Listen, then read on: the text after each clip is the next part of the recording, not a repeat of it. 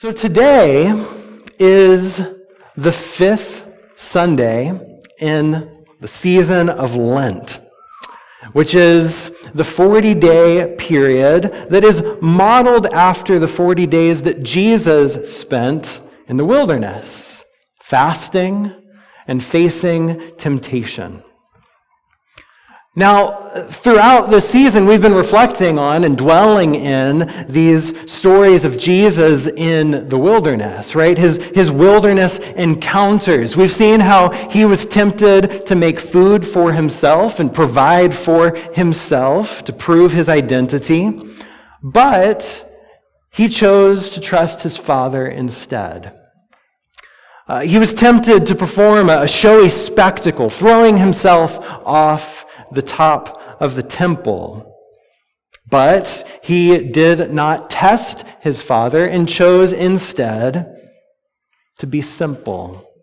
Instead of the spectacle, he chose simplicity, to live quietly and simply.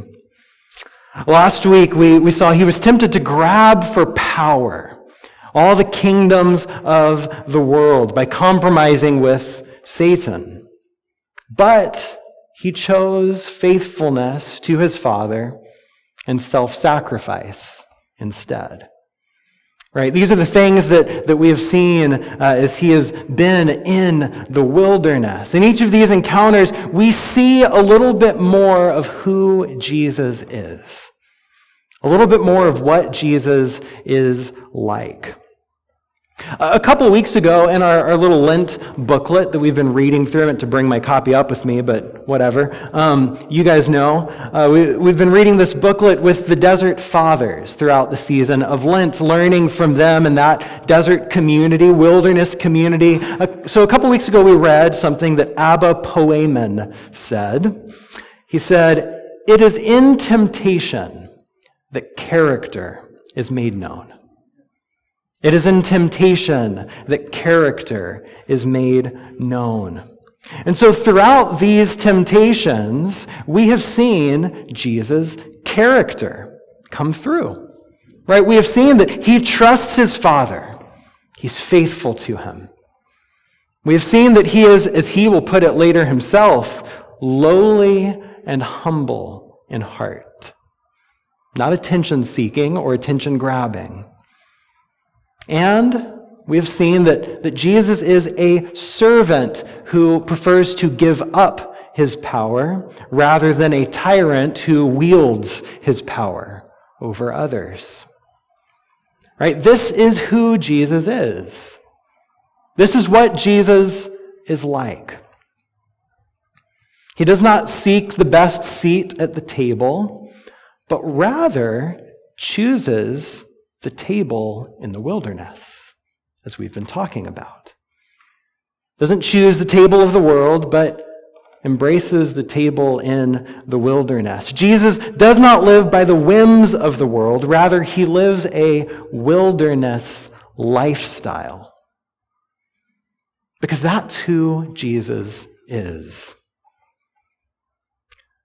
But surely, as we think about these things, it's relatively easy to choose a wilderness lifestyle when you're out in the wilderness, right? I mean, surely we ourselves would be deeply transformed if we had 40 days to devote to silence and solitude and fasting and prayer, right? 40 days to put our full attention on God. I mean, what would that do to us, right? I mean, it's clearly done much with Jesus here. What would it do for us to have all of that time, all that wilderness time to be transformed by? But as it turns out, we have lives to live, right? We have things to do. We have jobs to work. We have kids to take care of. On and on it goes. So how can we live this kind of wilderness lifestyle with all of those things going on? What does that look like? Well, today, I'm going to look at how Jesus did it. Because the question is, what happens whenever Jesus leaves the privacy of the wilderness to enter into the public world? How does Jesus live in the midst of a busy life and demanding ministry? Well, what we see as we look to the Gospels is that even when he leaves the wilderness, Jesus carries this wilderness lifestyle with him wherever he goes. So let's take a look. If you have your Bible, open up to Mark chapter 1. Mark chapter 1 is where we're starting this morning. We're going to be tracing this theme throughout much of Jesus' life and ministry, but we'll start in Mark chapter 1, verse 32 in just a moment. Now, as you're turning there, over the last 10 weeks or so, we've been meandering through Matthew chapters 3 and 4. We've been reflecting on John the Baptist's wilderness ministry. And we've been looking at Jesus' wilderness temptations. Right? And all of this takes, a chapter and a half in the Gospel of Matthew. Mark tells these stories as well, but he does so much more quickly and succinctly. He wraps it all up in 13 verses, right? If you're looking there, just verse 13, that Jesus is out there, he's tempted, the angels are attending him, right? He's covered all of that already. And then Mark moves right along. So after his time in the wilderness, Jesus begins his public ministry. He begins proclaiming the kingdom of God. He calls his disciples to follow him. He begins teaching in the synagogues, healing people, casting out demons. Jesus leaves the wilderness and begins living a very busy life. Very busy life, right? That's a lot that he's beginning to do, surrounded by all kinds of people. And so this is where our passage picks up in verse 32. Is Jesus going to get caught up in all of the busyness swirling around him? Or will he continue to live in this wilderness way? Let's read Mark 1, beginning in verse 32. That evening, after sunset, the people brought to Jesus all the sick and demon-possessed. The whole town gathered at the door, and Jesus healed many who had various diseases. He also drove out many demons, but he would not let the demons speak because they knew who he was. Very early in the morning, while it was still dark, Jesus got up. He left the house, and he went off to a solitary place where he prayed. Simon and his companions went to look for him, and when they found him, they explained, "Everyone is looking for you." And Jesus replied, "Let us go somewhere else, to the nearby villages, so I can preach there also. That is why I have come." So he traveled throughout Galilee, preaching in their synagogues and driving out demons. This is the word of God for the people of God. Amen. Let's pray. Oh Lord, we thank you for the gift of your word. We thank you for the invitation into this wilderness lifestyle and for showing us the way. I pray that as we reflect on the words of your scripture together this morning, that you would sharpen our minds and soften our hearts, that we might know you and love you. We pray this in Jesus' name. Amen. Amen. So one of the great summaries of wilderness spirituality comes from one of the Desert Fathers who we've been reading from. His name is Abba Moses. And he said this: "Go sit in your cell, and your cell will teach you everything." That's it. Go sit in your cell, and your cell will teach you everything. The cell for the desert mothers and fathers was the place of presence and prayer. It was the place where they went to be with God, to listen to Him, to reflect and meditate. That's what the cell was. It might have been a literal room, a hut, a cave. It could have been sitting under a tree somewhere or on a rock, right? A number of different possibilities. But it was whatever place the monk went to pause and be present to God in the midst of life. So when Abba Moses said, "Go in your cell, sit, and your cell will teach you everything," what he is saying is, go find a place where you can be with God. And that place will teach you everything you need to know. Simply turning our hearts and minds to God will teach us everything that we need to know. That's all that we need. Go sit in your cell, and your cell will teach you everything. Now, along the same lines, Abba Anthony used a metaphor to say the same thing. He said, just as fish die if they stay too long out of water, so the monks who loiter outside their cell or pass their time with men of the world lose intensity of inner peace. So like a fish going toward the sea, we must hurry to reach our cell, for fear that if we delay outside, we shall lose our interior watchfulness. So the desert mothers and fathers, Abba Anthony here says, to stay outside of your cell too long is to be like a fish who gets dried up, right?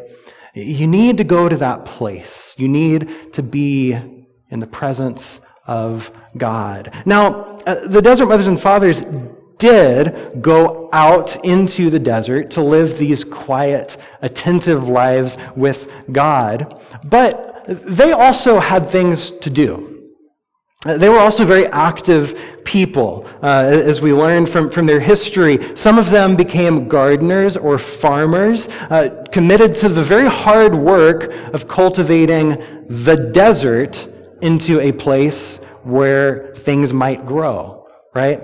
That's a lot of work, right? Cracked, dry ground, digging that up, cultivating it, turning it into something that might produce fruit. This is work that they actually did. Others of them became weavers and would sit in their cell and they'd weave and they'd create and then they'd bring the things that they made into nearby villages to sell and trade so that they could get the things that they needed, right? So they were active people, right? They weren't just sitting out in the desert doing nothing all day. They were doing things. They had jobs, they had work to accomplish, and they would go into the town and take care of business, but they would not linger there because staying there for too long is like a fish out of water, desperately needing to get back to their cell, their place to be with God. Rather than getting caught up in the business and the busyness of the world, they would faithfully do the work they set out to do, and then faithfully return to their place of prayer. This was the life of the desert mothers and fathers, who we've been reading from and learning with. But here's the question: where do you think they learned this? Where did they learn this lifestyle? Well, look at the story we've just read about Jesus, right? Jesus is busy about his work. He's ministering to people, healing them, blessing them. I mean, it says the whole town gathered at his door. That's a lot of people, right? It's busy. It's noisy. What a day Jesus must have had. And then what? Verse 35. Very early in the morning, while it was still dark, Jesus got up, left the house, and went off to a solitary place where he prayed. Like a fish going to the sea, Jesus goes to his cell. Jesus goes to his solitary place where he prayed. This is a pattern in Jesus' life. In the temptations, we saw him move from the temptation of spectacle to the temptation of simplicity. We saw him move from the temptation of power to a place of sacrifice, on and on. And throughout his ministry, we see him moving from the busyness of the multitude toward solitude. From the multitude to solitude. And look at what happens when Jesus does this. Right? Abba Anthony said returning to the cell would restore inner peace or interior watchfulness. Which is to say that these times of prayer give a person clear eyes. Give a person fresh perspective. Abba Moses says going to the cell will teach you everything you need to know. And so as we look at this, I love the difference between Simon and Jesus in this scene, right? There's something almost comical about it when you really look at it. Simon and the others are rushing around, anxiously looking for Jesus. Where is he? Where'd he go? Right? I mean, he was here last night. No one can find him. Meanwhile, Jesus is peacefully praying by himself, spending time with his Father. When Peter finally finds him, he goes, "Everyone's looking for you. Where have you been?" He's indicating, hey, Jesus, it's time to get back to it, right? There's more people to minister to. There's more sickness to heal. There are more lessons to be taught. There's a long line of people, and they're all waiting. Come on. Now, if Jesus were looking to build his brand, so to speak, if he were looking to kind of, build up his own ministry or something, well, that's exactly what he ought to do, right? I mean, let's keep riding the wave of success. Things are going well. Let's keep going. Grow this ministry, set up shop. Things are working so well. So let's stay here. But Jesus is not building a brand. He's building the kingdom of God. And time away from the busyness, the demands, the expectations, even just a little bit of time in the morning, has given him clear eyes and fresh perspective. And now he knows it's time to move on. And Jesus says, let's go somewhere else. Let's go to the nearby villages. That's why I've come. Right? He didn't come to meet everyone's needs. He didn't come to build up his own stuff.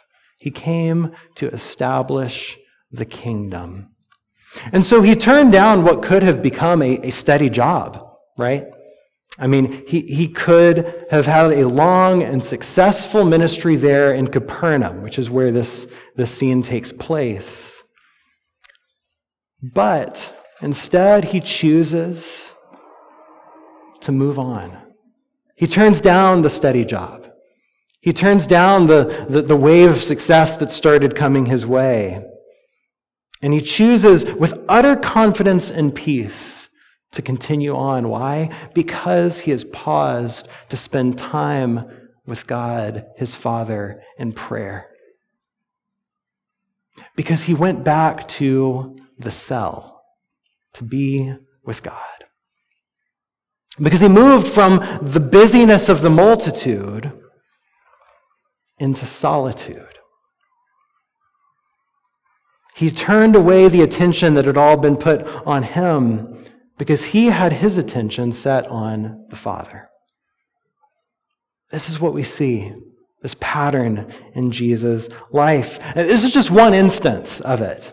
But it's this constant theme that continues throughout his life and ministry. Let me show you some more of these instances.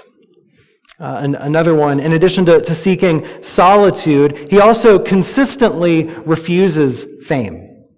Right? He's not trying to build up himself and become famous. If we just look at the very next section that we've been looking at here in Mark chapter 1, Jesus leaves Capernaum, heads out to some other places, and along the way, Jesus comes across a man with leprosy. And he has this tender exchange with him, and he heals him. And then in verse 43, it says that Jesus sent him away at once. With a strong warning, he tells the man, see that you don't tell this healing that has happened, to anyone. But go, show yourself to the priest and offer the sacrifices that Moses commanded for your cleansing as a testimony to them. Right? Jesus actively refuses fame. Right? He tells this man, and he does this to many other people along the way, don't tell anyone what happened, right? Don't go spread the word, right? I mean, that could be free marketing. But he says, no, don't do that. Don't tell anyone. Jesus is quite comfortable in quiet anonymity. He's very comfortable in obscurity. He's not looking for fame. Nevertheless, as we keep reading, this man who is healed goes out, begins to talk freely. He spreads the news, and as a result, Jesus could no longer enter a town openly, right? Everyone knows about him. Everyone's looking for him. So what does he do? He stays outside in lonely places. He continues to pursue the wilderness. Even amidst the busyness and the attention that's coming to him, he continues to live this wilderness lifestyle. Jesus consistently refuses fame, actively avoids the spotlight, and he returns to quiet, lonely places where he can be present to his Father and pray. This is what Jesus does. He goes back to the cell, as the desert mothers and fathers called it. He does this in his own life, but he also models this and teaches it to his disciples as well. Amid the frenzy of crowds, he calls his disciples from the multitude into the solitude with him. Flip ahead to Mark chapter 6. We'll look at another one of these instances here. Mark chapter 6. And we'll pick it up in verse 30. Mark chapter 6. Jesus has, in the meantime, sent his disciples away to go and preach and proclaim the kingdom of God, to minister to people themselves. And afterward, they returned to Jesus, and it says, the apostles gathered around Jesus and reported to him all that they had done and taught. And then, because so many people were coming and going, they didn't even have a chance to eat, he said to them, come with me by yourselves to a quiet place and get some rest. So they went away by themselves in a boat to a solitary place. Right? Jesus didn't only practice this himself. He also taught it to his disciples. Come away to a solitary place. You guys have done great work, right? You've been out there among the people, and the people are now rushing in on you. So let's come away. Let's get some rest for a while. As wonderful as it is to be needed, as great as it is to be popular in the middle of a crowd, Jesus teaches his disciples to resist that temptation. and instead return to their cell, to return to their place of being present with God. Now, as the story continues in Mark chapter 6, it turns out as they go looking for their solitary place, they will once again be ambushed by crowds of people, right? They get into a boat, they head across, and so on. But when they get there are people everywhere, right? They arrive at this place that's supposed to be solitary, but people are everywhere. They've already found out, hey, they're going to end up over there. Let's go. And Jesus sees crowds of people gathering once more. And when he sees them, it says he had compassion on them because they were like sheep without a shepherd. He had compassion on them because they were like sheep without a shepherd. And he begins to teach them and minister to them. Now, this shows us some nuance in this principle of coming away, going to the cell, spending time with God. Because you see, it's important to spend time with God. It's important to get away and have those special moments, right? Like a fish going to the water in order to refresh and reset. This is essential. However, it can be easy for time with God to devolve into a legalistic checklist. Have I done it or not? Right? Did I check in? Did I punch the clock with God today or not? It can also be easy to turn it into an idol. Something as an end in itself. Right? There are days when, for whatever reason, we won't have time to be alone with God. And when that happens, we don't need to beat ourselves up about it. We don't need to feel guilt and shame whenever that doesn't happen, like a rule that we've broken. Similarly, we need to resist turning it into an idol. There have been times that my usual quiet time was interrupted for whatever reason, and I become grumpy, frustrated, impatient. I was trying to pray. Why is this happening, right? And when that happens, it's a sure sign that this quiet time was no longer about being alone with God, but had become about being alone with myself, right? That can happen too. Sometimes time with God needs to be interrupted because it stopped being time with God. And it's become a checklist that we're checking off, or it's become an idol that we're worshiping in and of itself. Jesus emphasizes the importance of solitary time, but he's also discerning.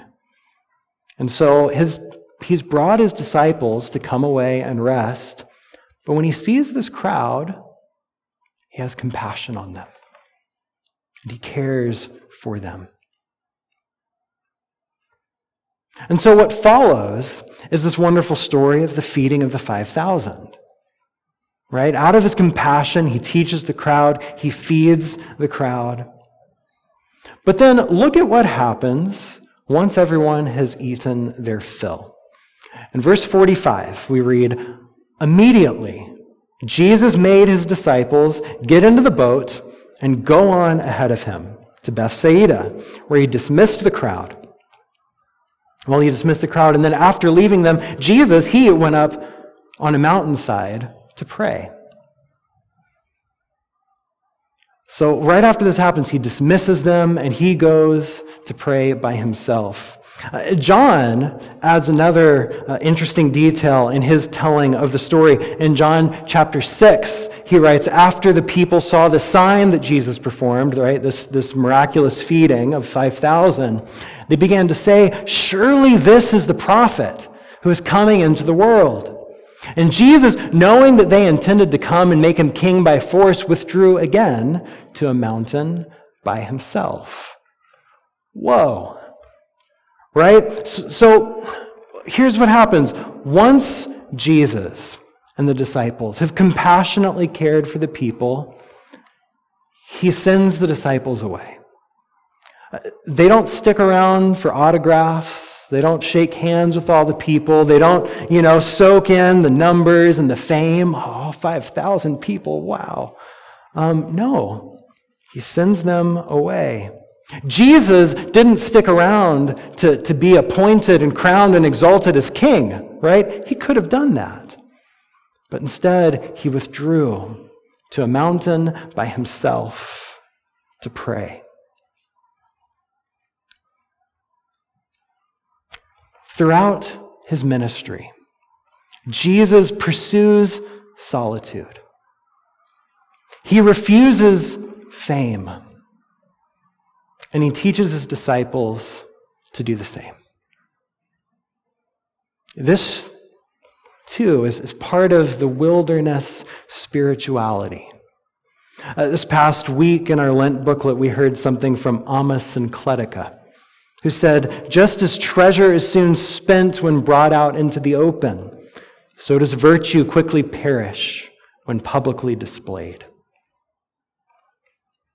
And just as wax soon melts when brought to the fire, so the soul is weakened by praise and loses its former strength." Whenever we do good things, as good as they might be, for attention and for praise, they're no longer good things, but they actually begin to do damage to our souls.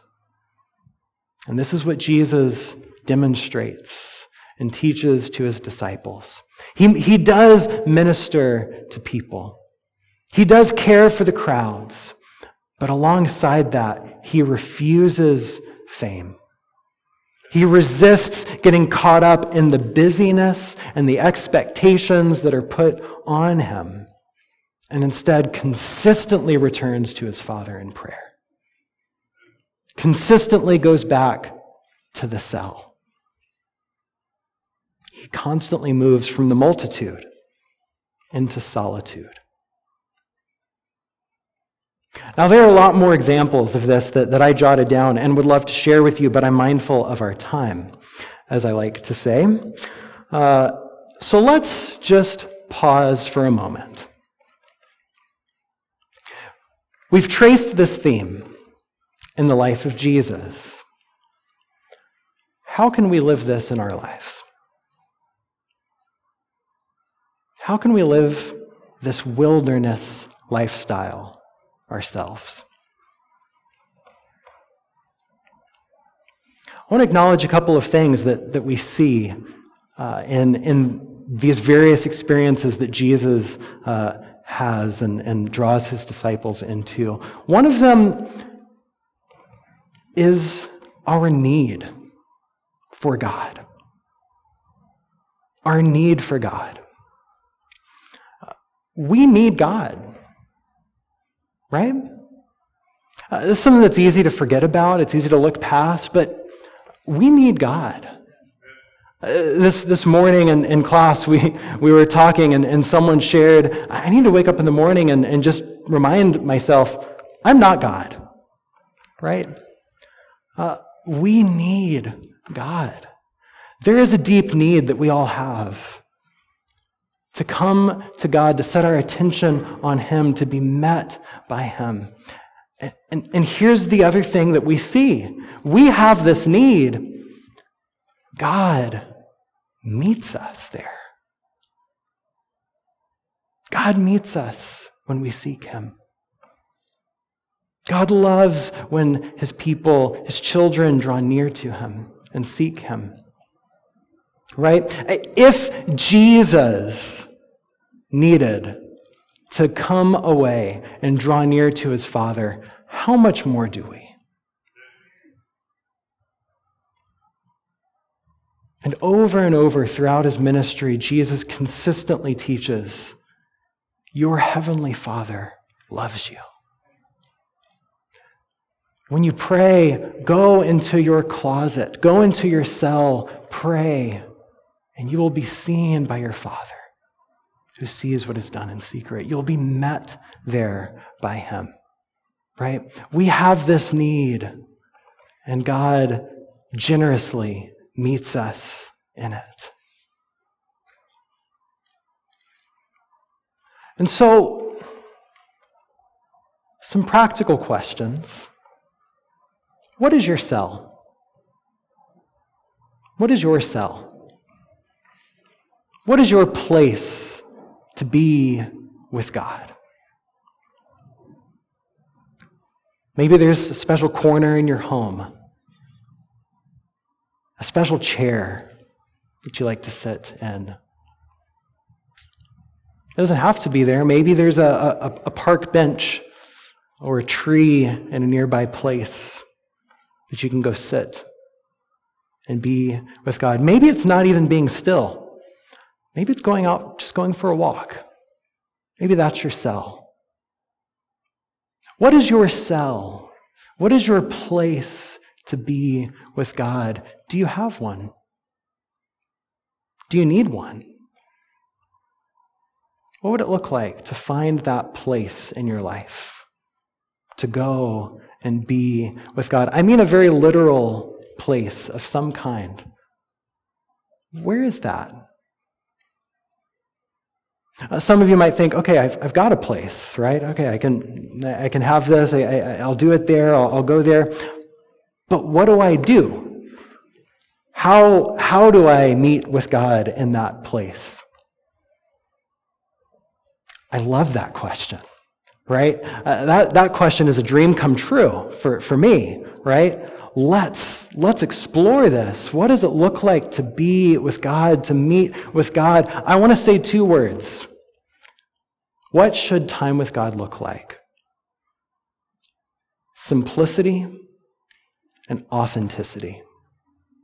It should be simple, and it should be authentic. It doesn't need to be complicated. It doesn't need to be a bunch of words, a bunch of fancy prayers, a bunch of just being with God. Keep it simple. But it needs to be authentic. Keep it real. Bring your true self there. Bring your whole self there. Even when you're not sure or don't want to or don't know, bring yourself. Some of you may have noticed this, some of you might not, but out in the foyer, in the entryway, there's this little display case that's been there for ages, and recently I filled it up with some papers. You might have just walked right past it and had no idea, but a couple weeks ago, I filled it up with some things. There are several resources out there that are labeled Time with God. How do I spend quiet time with God, right? Grab one of those. There's a few of them. It's got some practical ways to enter into prayer, to take the Lord's Prayer that we pray every week and bring that into your own life, to maybe open up to some of the Psalms and turn them into prayers, right? There are these practical ways to meet with God. What do I do? Let's explore that together. Some of you might go, I still don't really know what to do. Well, if that's you, maybe you need some help, right? Maybe there's someone to pray with. The word monk literally means alone, solitary, right? It comes from that root mono, which means single. But the irony is that a monastery is a place where people are alone together, right? This is something we can do. Let's come away to be alone with God together. This is something that we can do. Is there a family member that you could pray with? Is there a friend, right? One of the practices I have is once a month I meet with a spiritual director. This is someone who just creates space for me to share, to reflect. He listens, responds, and prays for me. It's such a gift. Right? There's a few folks in the church who I've gotten to meet with in such a way, to journey with, to listen, to pray with you. I would love to do that, to join you in this journey. Who can you bring with you in this journey of prayer? Now, as I talk about all of this, I do want to be honest and say, as we try to make space and room for God, to meet with God, there may be some things in our life that need to change. Some of the habits we've gotten into might actually need to be disrupted. We might need to give up some things.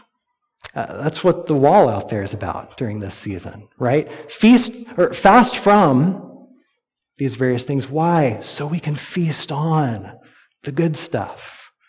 There might be some things that need to be disrupted in our life so that we can grab hold of these good things of God. I want to say one more thing, because there's some here who might just go, I don't have any alone time or space in my life. I'm thinking particularly of those with children, right? Just take up every single moment of life. You wake up, they're calling for you. They need you. There's a really great little book called Domestic Monastery. And in this book, the author was originally having this conversation with someone about needing to spend time with God and get alone. And this woman responds and says, "I have kids. How the heck am I supposed to do that?" And he goes, "Good point." And he begins to reflect on it. But he points to something, because see, there's the monastic cell, the place where you go. But there's another component to a monastery, and that's the monastic bell, right? Some of the guys who went to visit the monastery last summer remember this. Every several hours, the bell rings. And that bell is a reminder, it's time to pray. Set down whatever you were doing and let's head to pray. Now, you may not have a cell, but what he says in this book, as he talks about a domestic monastery, is there are all kinds of bells that are ringing, right? A child begins to cry. It's time for a meal. Maybe it's nap time, whatever the case may be. And there are other things too, right? Those of us with jobs, maybe it's our phone buzzes, an email comes into our inbox. Whatever it might be, what if we treated those things as a bell, reminding us to pause and pray? Right? What if the buzz of our phone was not a distraction that pulls us away from God, but a reminder to turn our attention to God? What if the needy noises of a child was not a distraction that pulls me away, but a reminder to pay attention to God, who's just as attentive to us when we cry out for him? And that bell can prompt us to respond in just, again, simple, authentic way. Maybe it's just to say, "Our Father in heaven." And let that be your prayer. Maybe it's just, "Your kingdom come, your will be done." Let that be your prayer, right? There are these ways to transform our everyday lives into a monastery, to continually return to the cell. We have a deep need, but God will meet us in that place if we seek him. And so my prayer for us is that we would continue following Jesus in the wilderness every day, in the midst of the busyness and the chaos. May we continue to live wilderness lifestyles as we follow Jesus there. Amen.